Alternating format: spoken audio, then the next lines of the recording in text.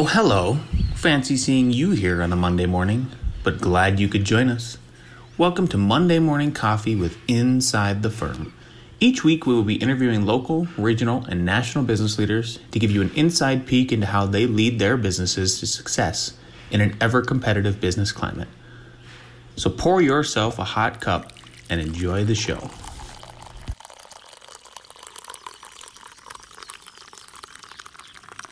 Welcome, everyone, to Monday Morning Coffee with Inside the Firm. I'm your host, Alex Gore. I'm here with Anthony Winston. How's it going, Anthony? It's going pretty well. How are you?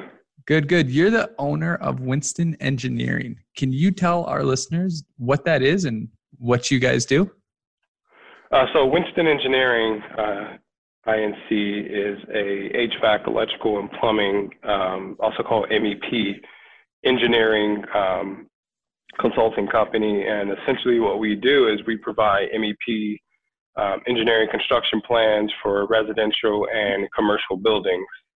We get architectural plans and then we overlay our components, and then somebody actually goes and builds it. How did you get into this field and go way back? In high school, did you ever think that you were going to be an MEP engineer? And then No, not at all. Out of high school, I thought I'd be a network administrator just because it sounded cool. Nice. And then once I got into I was a part of this minority engineering summer bridge program at Arizona State before college actually started. And I found out what a network administrator does, and that changed my mind pretty quickly. Right. Initially, I knew I wanted to do something in engineering, so I got a list and saw which one had the biggest salary, and I picked electrical. And then I kind of took it from there. And as I got higher up into my engineering coursework, I had a professor who was kind of a mentor. His name was Dr. Karate. And that's an awesome name. Yeah, well, not Karate, as in, I think it was Karady, but I never thought it that way. And he said, you know what, you're a young guy, you should really look into going into power, because a lot of guys are retiring and nobody's going into the field. So that's exactly what I did. My coursework started diverting me to what I thought would be working for a power utility. And lo and behold, I got out of school and I interviewed with the company, and unfortunately, they weren't willing to pay for relocation. I needed to move to Boston, so I ended up working for Raytheon. So I worked in government and missile defense,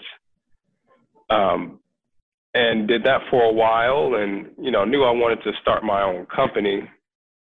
So I eventually got my engineering license. And from there, I knew I wanted to go into construction. So I left my company. I was working for General Atomics at the time, and took a pay cut and worked for an electrical contractor. And after a while, seeing how things were done, I decided to start my own company. So I got a couple of questions, actually. What school did you go to? I went to Arizona State. Okay. And then where are you now? So now I'm in Marietta, California. Gotcha. My company is actually it's actually a remote company. We don't have a physical office, and we never have. So it's kind of worked out, especially in this time with the whole COVID thing. Yeah. Can you talk about, and maybe you can't, what you worked on in Raytheon, or maybe how was it working for? I mean, Raytheon is a huge company. Yeah. What you did there, lessons learned, positive, negative, anything like that? It was an interesting company in that it was really big. I had been accustomed to working for very large companies. Like I interned for Honeywell, and I knew going in that I was just a number, right? In the back of my mind, I always told myself, you need to make sure that you do the best you can and better yourself, because essentially you're going to be just a number, just like everybody else. And so when I got there, honestly, I was bored a lot of the time. When you're a part of a large company like that, sometimes you can fall between the cracks just because there's so much stuff going on. But I was working on missile and radar systems. We built and designed test systems that tested missiles and radars. So, you know, one story, I was in Texas at an Army depot, and I'm sitting there, and I asked the technician, I said, "Hey, what's this?" And I put my hand on it, and he was like, "That's a warhead. Don't touch that." That's... So it was one of those things where, you know, if a spark happened, you could literally blow the place up. So that's the type of environment that I was a part of. So let's dive deeper into you starting your own business. What was that like? What was some of the hardships and what was some of the positive lessons you've learned? In terms of, or let's go back. How did you physically, like, how did you do it? How did you get customers? Like, what was those startup, you know, what was that like? So the journey to get there, once I had it kind of set in my mind, I wanted to do something. I was driving from Marietta to Corona for about an hour, and then I would take the train to downtown LA. That was my first project for an hour and a half. So, you know, instead of sitting there on my phone on social media, I brought a second laptop and I literally Googled, how do you start a business? And I found a site, I think it was like nolo.com, and it walks you through the steps, and it was fairly easy and fairly inexpensive. And then I got, you know, help design. I got a logo that was an executive from Razor, a scooter company. An executive from Razor was actually on the train with me, and I was pinging, you know, going forth on the different logo options, and they helped me with my logo. But I started posting on Craigslist initially. That's awesome. So did we. That's the same thing. You know, Craigslist was where we found customers. Yeah, and after a while, I started getting business, and then I started a website and just navigating that whole thing. And I had to sneak outside of my construction trailer while I'm on site to try to answer, you know, client calls. And eventually, you know, it got to the point where I got a big enough job that would sustain us for 3 months. And at the time, my wife was pregnant. So to ask my wife, "Hey, you mind if I quit my job to start a new company?" was a little bit stressful, especially for her. But she backed me, and I walked away, and I believe it was 2015. And I haven't looked back since. That's awesome. That's awesome. Did you find it hard to get health insurance when you started your company?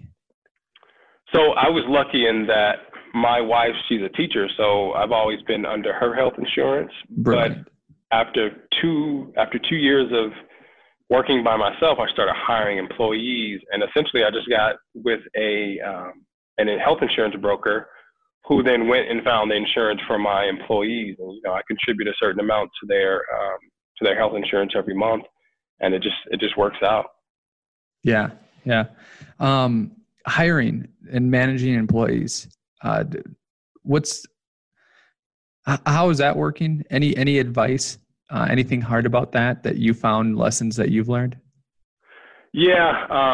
The whole adage of hire slowly and fire quickly. Yep. I definitely learned that very quickly. I got lucky with my first employee, my electrical engineer, Nick. He's a vet, and he came to me one day and just emailed me out of the blue and said, "Hey, you know, do you have any internships?" And I said, "No. Why don't you learn this program called Revit and come talk to me?" And I honestly thought I would never hear from him, because I get people all the time asking for advice on certain things, and they never follow through. And about a few weeks later, he said, "Hey, I spent this amount of time doing this work, learning this," and I gave him a test, and I said, "Hey, I'll give you an internship, and once you graduate, I'll give you a full-time job." So he's been with me for about 3 years now, and I got really lucky with him. My next hire was a mechanical engineer, and it didn't work out very well. You know, when you have an employee who tells the client what they won't do, that can that can be problematic. So I was able to find a new employee, but you really have to find employees that you really vibe with. You need to meet with them in person, kind of kick the tires, if you will, to see if they're going to fit with what your company is about. Because it's not always just about producing. It's about fitting into that culture. And when it comes to my employees, I like Simon Sinek's book, Leaders Eat Last. You treat your employee or your company ecosystem like a tribe, right? You're the tribal leader, and you have to look out for your employees, and you make sure you take the brunt of whatever your employees get from any clients or whatever the case may be. So I'm very protective of my employees, and they understand that, and I think they appreciate that. I agree with that. I like that book. I was in the military for a while, so I was very familiar with that. But his book, helped cement it. And one thing, like I had probably one of the shittiest computers in the office for 6 months to a year, but I couldn't blame anyone but myself, because I could go and get one if I really wanted to. But it was just that mentality. Well, I see. I mean, how in this recession, how is everything going with for you? Have you seen a big slowdown? What are your strategies for handling this? It's one of those things where everything is still kind of unraveling right now.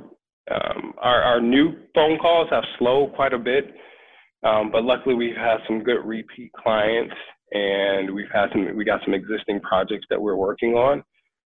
The great thing about being a remote company is that our overhead is just very, very low. So we're not having to be concerned about leases and things like that. But I told my employees, I said, hey, I will not take home money if that means keeping you guys employed. Because just like we just alluded to, it's very hard to find really good employees that fit in with the culture of the company. So I'm really watching the construction trends and seeing how things are affected. This past month, we did okay. And if it continues, I plan financially ahead for things like this. So hopefully we'll be okay, because the last thing you want is to tell your employees that they no longer have a job, especially when it's outside of anybody's control. Yeah. Who bothers you more or makes you more mad, architects or contractors? That's a tough one. It's kind of a mixed bag, right? Because I've had some architects and contractors who were terrible at their job, and I've had some that were amazing. Mm-hmm. It just really depends. I think a lot of it falls onto their clients. Their clients are the ones who can make a project go really smoothly or not. For example, especially when it comes to custom homes, owners have a really firm but they just like to change things a lot. And so that's a trickle-down effect. It's given to the architect, then it's given to us. And quite often that makes you have to spend more time on the design, and sending change orders is not something we like to do.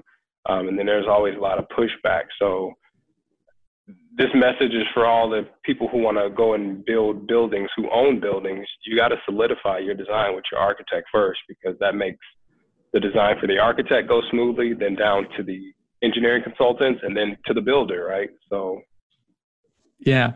I'm going to ask you another question, but I'm going to set up a background for it so I don't hit you blindsided.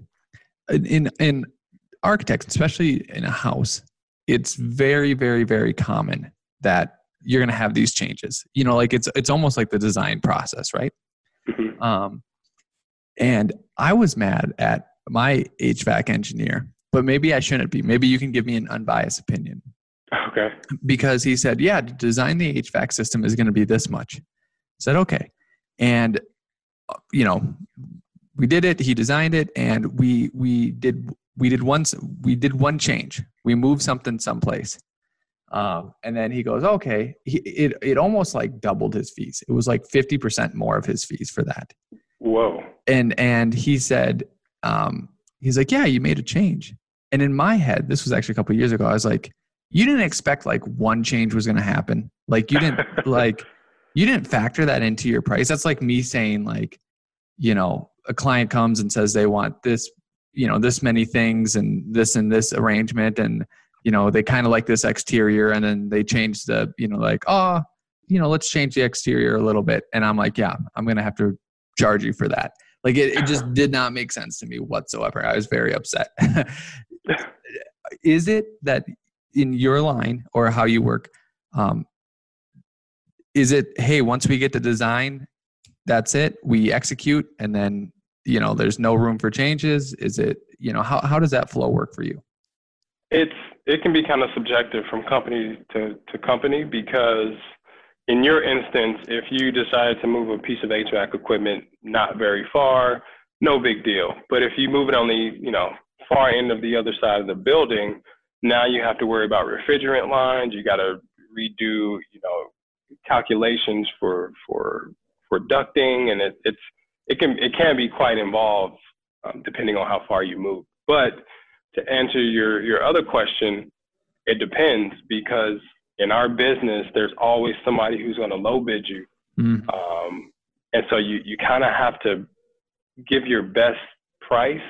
And sometimes that best price doesn't include any frills, like quite a bit of changes. With us, we work with a lot of small business owners, so I understand, you know, kind of what they're going through. So I try to work with folks.